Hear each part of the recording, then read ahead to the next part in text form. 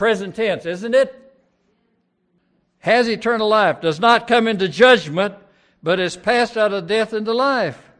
Now, is there going to be a judgment? Of course there is. Don't worry about it. You've got the best attorney in the universe, and his Father's a judge. Doesn't it say Jesus is your advocate? That's what an attorney is.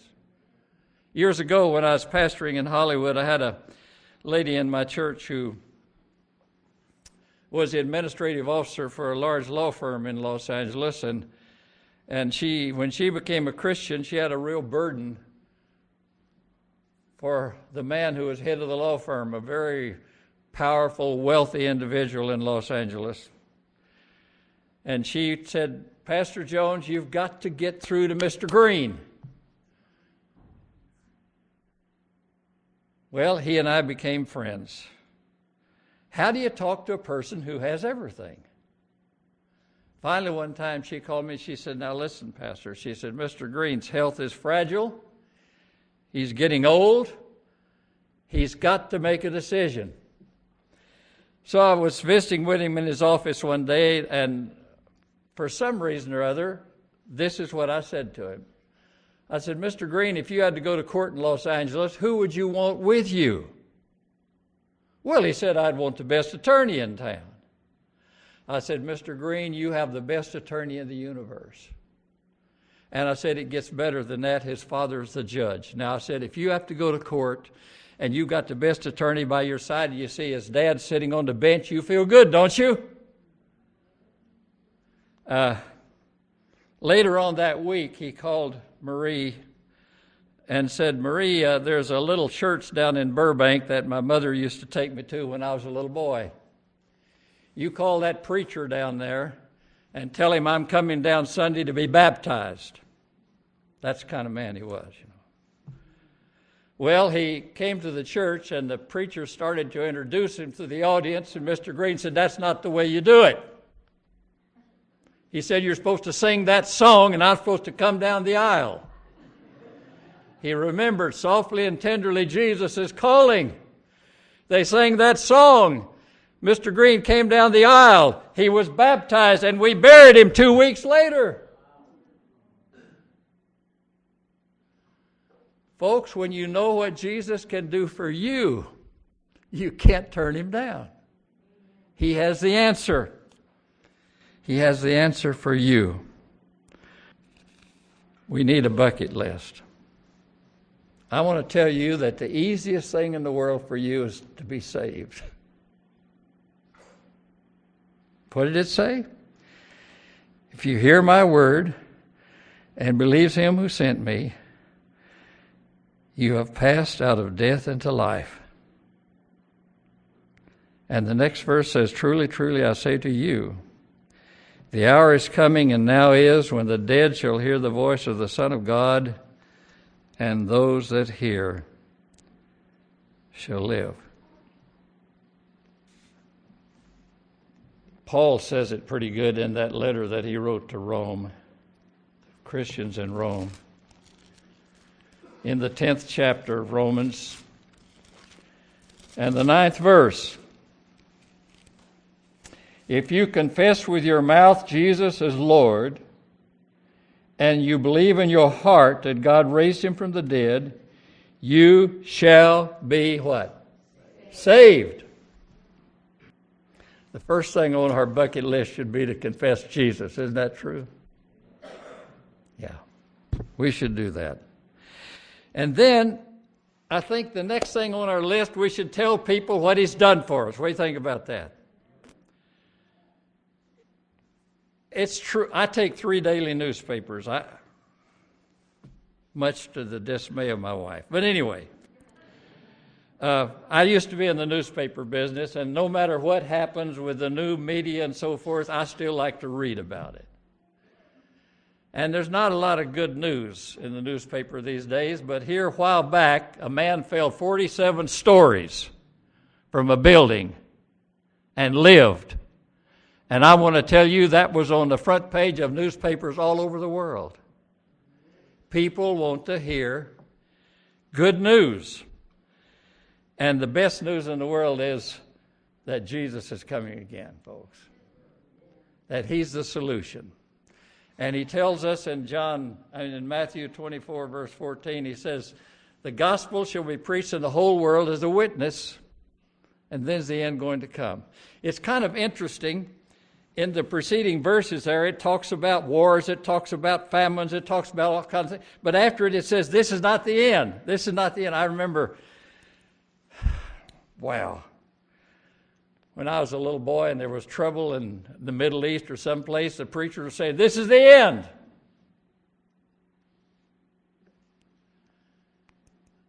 The Lord will come when he's ready to come. But he has a message for you and me to give, to tell people that he's coming again.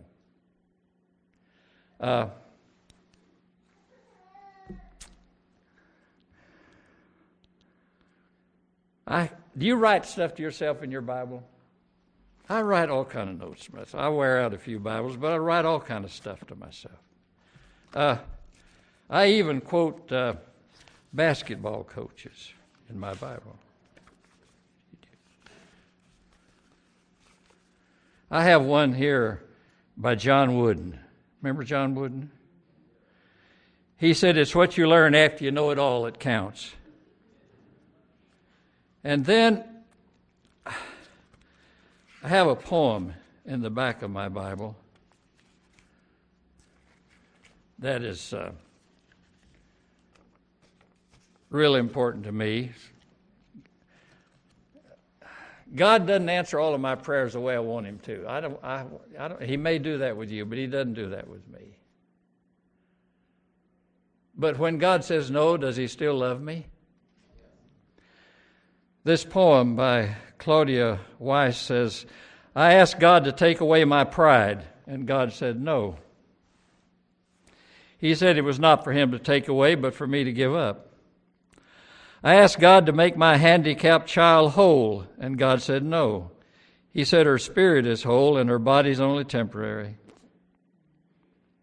I asked God to grant me patience, and God said no.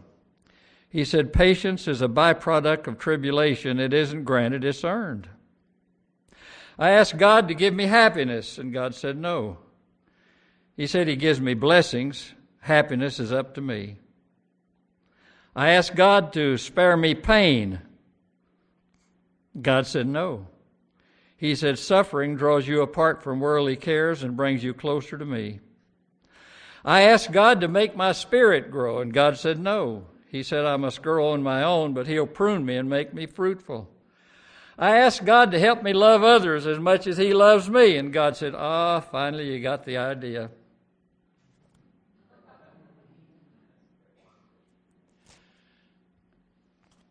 We show our love for God by how we care for others. Sometimes you have to put your feet in the water. Ruth found that out recently. I'm going to let her tell you about it. Before I tell you this story, I just want to tell you first that when I was a young teenager, about 13 or 14, I sang in a girls' chorus in Oklahoma City, directed by Norma Phillips, the mother of Bunny Phillips Thornburg. That was a wonderful experience for me, and Bunny, you were probably in the choir too, though you were younger than me. The experience that I had recently was to meet a lady who's a Buddhist, has lived in the United States for 17 years, and had never seen a Bible.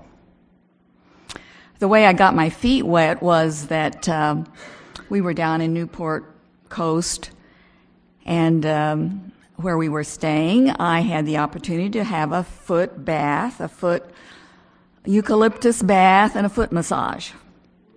So the lady that I had the appointment with was named I. And I said, how do you spell that? And she said, A-I. And I said, well, that's unusual. I've never heard that name before except in the Bible. I'm sure I remember seeing that name in the Bible. In fact, I think it was the name of a town. Well, she said she'd never seen a Bible, but I said, I'm going to look that up and let you know. So that day that evening when I got home, I asked Edmund, I said, get your Bible out because I know I is in the Bible. I pronounced it AI because it's spelled AI. But he looked it up, and we did find it in the book of Joshua. And it is a town that Israel tried to conquer, but they didn't conquer Ai because they weren't following God's instructions. So the Lord was not with them, and they lost the battle. So the next day I called and I told her that I did find her name in the Bible, and I said, I'm going to copy that page and bring it to you and show it to you. So she said, oh, come on up again, and I'll give you another foot massage, free. No, I said, that's fine. You gave me a good one yesterday, so I don't need another massage. But so I went to see her when she had a free moment, and I took her the page from the Bible. And she told me that, she was just really fascinated because she'd never seen a Bible before. And I explained to her that the Bible is in two sections, the Old Testament and the New Testament, two sections. And I said this particular quotation is from the Old Testament. And I showed her Genesis chapter 1 and 2, where it says that God created the heaven and earth. And she was fascinated by that. I said, God said, let there be light, and there was light. Oh, she says, I'd like to read about that. And I showed her the New Testament, how that the New Testament, I said, tells about the life of Jesus. Matthew, Mark, Luke, and John were the people that were associated with Jesus and wrote about him. Because and she asked me, she said, were they angels? I said, no, they weren't angels. They were men that worked with Jesus. They were his disciples, and they told about their experiences of being with Jesus. And I said, in the New Testament, it tells you about the birth and the life and the death and the resurrection of Jesus, and about his ascension to heaven. She just seemed very, very interested, and so I asked her if she'd like to have a copy of the Bible. And as soon as I got home, I mailed her a copy of the contemporary English version of the Bible that's published by the American Bible Society. And I'm thinking, after 17 years in the United States, having never seen a Bible, I just pray that the Lord will help her to find, as she reads, the story of redemption, the story of creation, and the story of redemption through Jesus. I did mail her the Bible. I received a thank you note from her. I called her on the phone a couple of weeks ago and asked her if she'd like me to send her the Voice of Prophecy Bible course. I said, I can order a Bible course for you. And she said, yes, I would like that. So please pray with me that she will be impressed with God's truth as she reads his word. People are more happy to hear the good news sometimes than we anticipate, aren't they?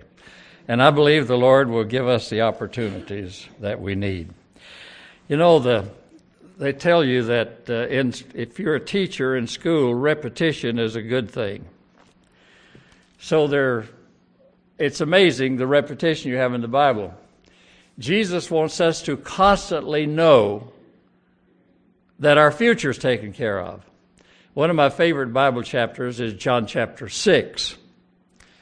In John chapter 6, 3 different times, Jesus makes this statement, I will raise him up at the last day. And then he says, I myself will raise him up at the last day. Jesus wants us to know that our future is secure. So it's important that we keep at the top of our list our relationship with him. And then you turn to the very last chapter of your Bible. I don't know I've got to tell you about the book of Revelation. There's a lot of people today will tell you what the book of Revelation means. I'm not sure they know, but anyway, you hear it all of the time. Book of Revelation is in the middle of the theological discussions now. I remember one time I was pastor at Camelback Church in Phoenix. And George Vandeman was having a meeting at the Civic Auditorium in Phoenix, and George called me up one day, and he says, Ed, he said, will you come down and lead the music for us? And so while I was there, George was one of these guys who always wanted the latest of everything, see. So George took a speed reading course. He came to the meeting one night and he said, Ed, I can read the book of Revelation in 22 minutes. He said, I never really understood it till I read it fast. He said, when you read it fast, the central theme is God's people overcome, God's people overcome, God's people overcome. But I like the way Jesus is quoted in the last chapter. The last chapter of the Bible, 3 times Jesus says, I'm coming quickly.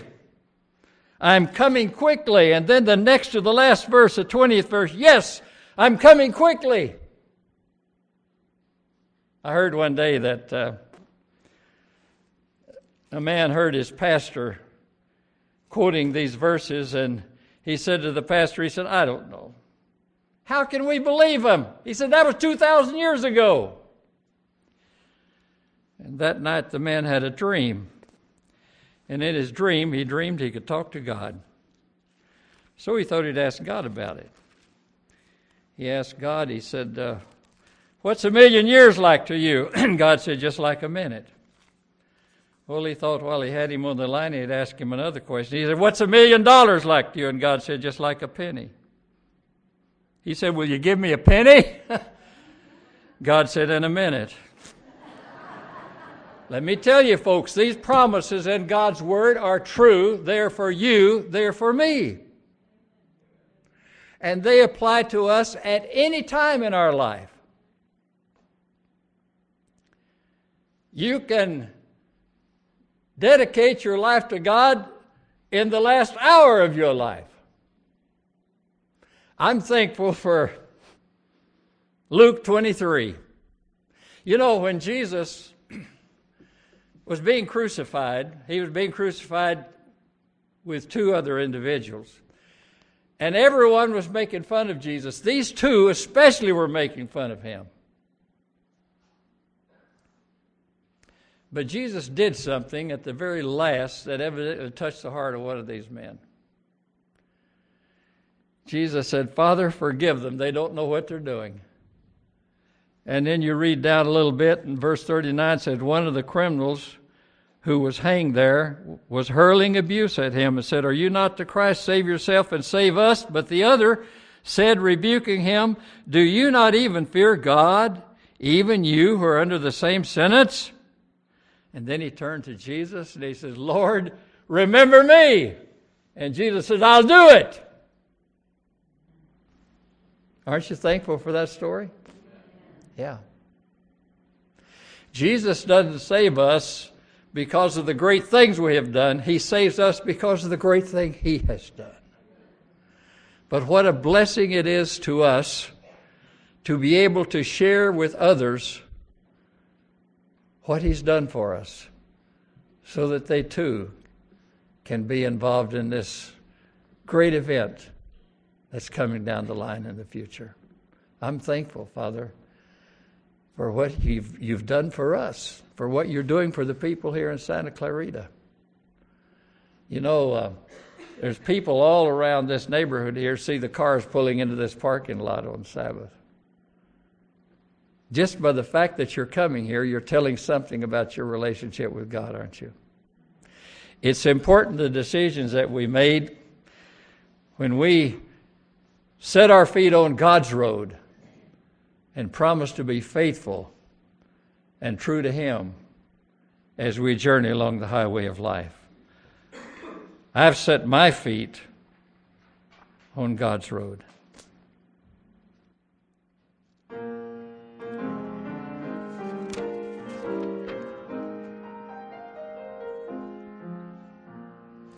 I've set my feet on God's road, and never will I drift or roam.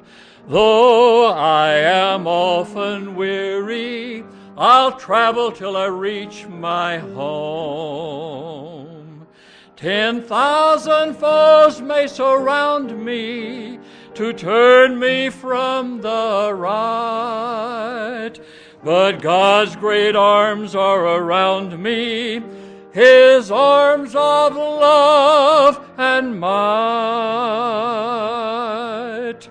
I've set my feet on God's road, and never will I drift or roam.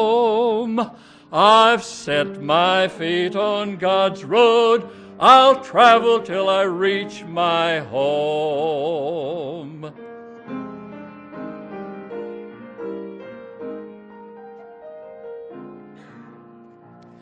I've set my feet on God's road, and never will I turn around. I've left the dreary lowlands, I'm heading for that higher ground. My Lord is walking beside me, He keeps me by His grace, and every step He will guide me, till I see Him face to face. I've set my feet on God's road, and never will I turn around.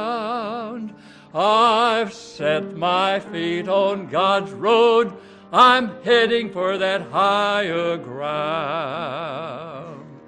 I'm heading for that higher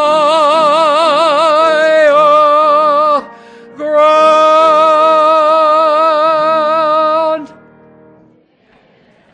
That's our goal, folks. Are you headed for that higher ground? Do you want to keep your bucket list up to date so that you will know for sure that your relationship with Jesus is where it should be? So I pray that He will direct you and guide you and care for you as you fellowship with Him.